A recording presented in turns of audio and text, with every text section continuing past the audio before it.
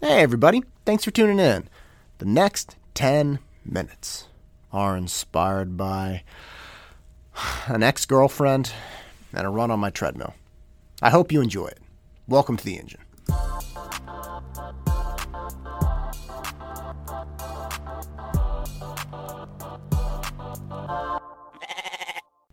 I got an ex-girlfriend.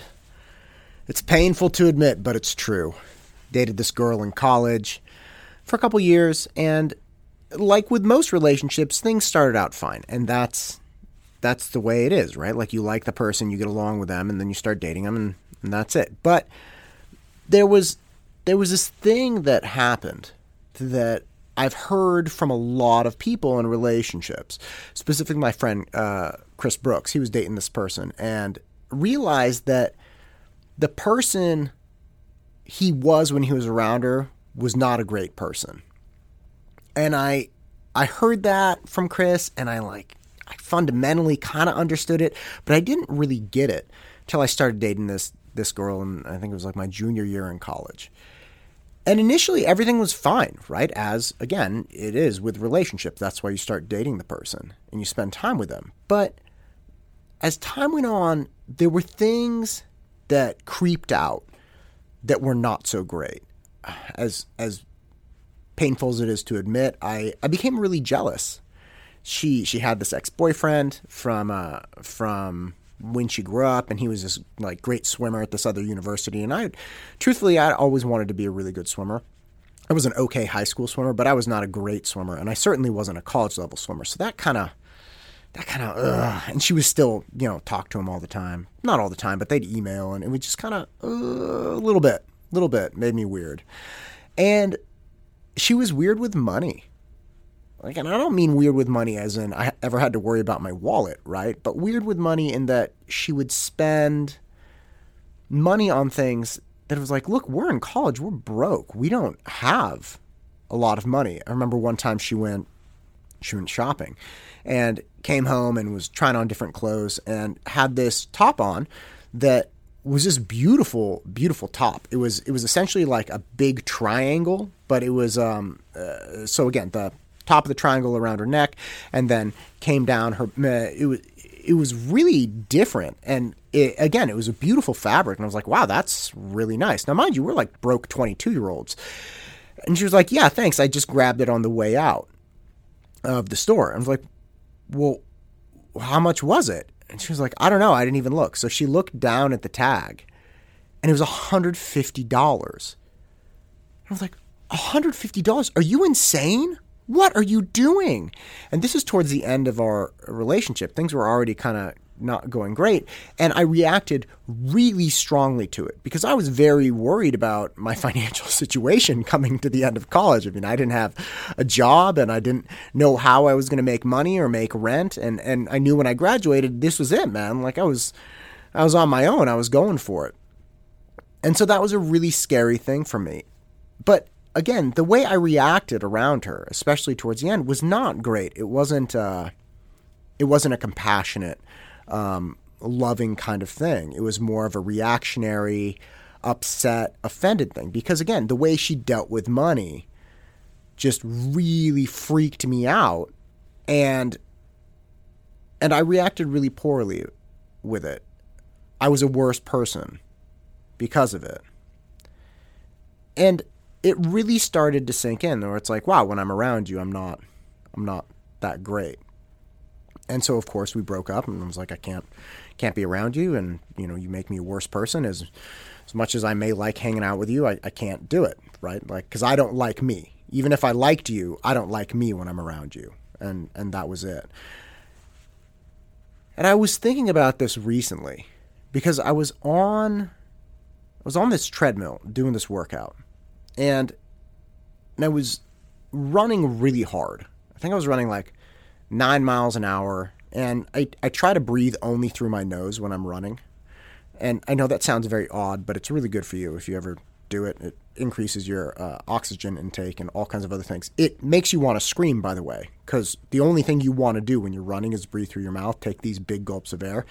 And if you're breathing through your nose, it's like breathing through these two little straws. And you also have to contract your face muscles. Like, you essentially have to snarl when you're trying to take a deep breath, because if you pull in air really hard, just breathing through your nose, your nostrils collapse, so you can't breathe. So if you're running fast and you're only breathing through your nose, you have to snarl your face to get your nose to open up so you can breathe. So it was an intense thing, and I was running fast, and I was thinking about my jiu-jitsu buddies who I train with, and thinking about how dearly I miss them. I mean, they're really special to me. They're my best friends. And I started thinking about a professional fight I did where they were all there, and some of my students came. And I remember seeing my students there. I have a picture with them that I keep, that we took at the event. And I started thinking about how important my students are to me. And in this moment, for some reason, I don't know why, the significance of these relationships and the significance and impact of the relationships on me as a person became very, very evident. Because I realized as I'm running here on this treadmill, running fast, breathing through my nose, putting myself through hell, reflecting on, doing professional fights in jiu-jitsu and having these students that I try to lead and help and improve, it really occurred to me that being around my students, being in the jiu-jitsu format, being in the school or in a tournament, these types of things, when I put myself in these environments, I become a different person. I become a far different person than the person I am just walking around. And it was so shocking to me when it hit me. And again, I become this person who is willing to do anything to win. I become an absolute monster. And that could be motivating students. It could be going the extra mile, having them come in for extra classes, making extra problem sets. I don't care. For me, I will do anything to help my students feel courageous and prepared for these tests. And in jiu-jitsu, when I do professional fights, I become a different person. On the daily, experiences, I'm not this, egotistical kind of mean-spirited, and I'm not ever really mean, but I'm not really like a killer. I'm just a normal guy. I walk around and have my kids, and I have my wife, and I have, my normal stuff. But man, if you put me in a jiu-jitsu format, if you put me on stage in front of 30,000 people and tell me that one of us is going to walk out a victor, I become a person that I'm not normally. And I understood after I broke up with the girl I dated in college that one, it was the right call. She was not right for me. And that two, I had a call to make. I could either put myself in a situation where I was a worse person, or I could choose not to and move on with my life. But it wasn't until running on this treadmill recently that I realized I also have the capacity to put myself in a situation surrounded by certain people or certain goals that makes me into the absolute best, most amazing version of myself, where I am capable of doing things that I could not bring myself to willingly do if it were just me. If I'm just sitting here, I'm not going to turn into that person. And I think once people realize this, because I started talking to a couple close friends about it, once people realize that they have the capacity to put themselves into environments and situations that bring out the absolute best, most amazing attributes of themselves, that's when we truly start to become ourselves and we start achieving the things we know and believe we can.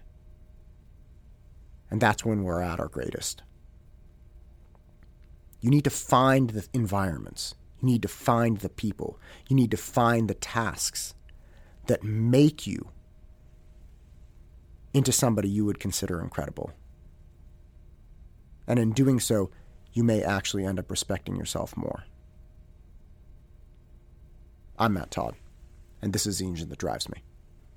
Go out and crush it.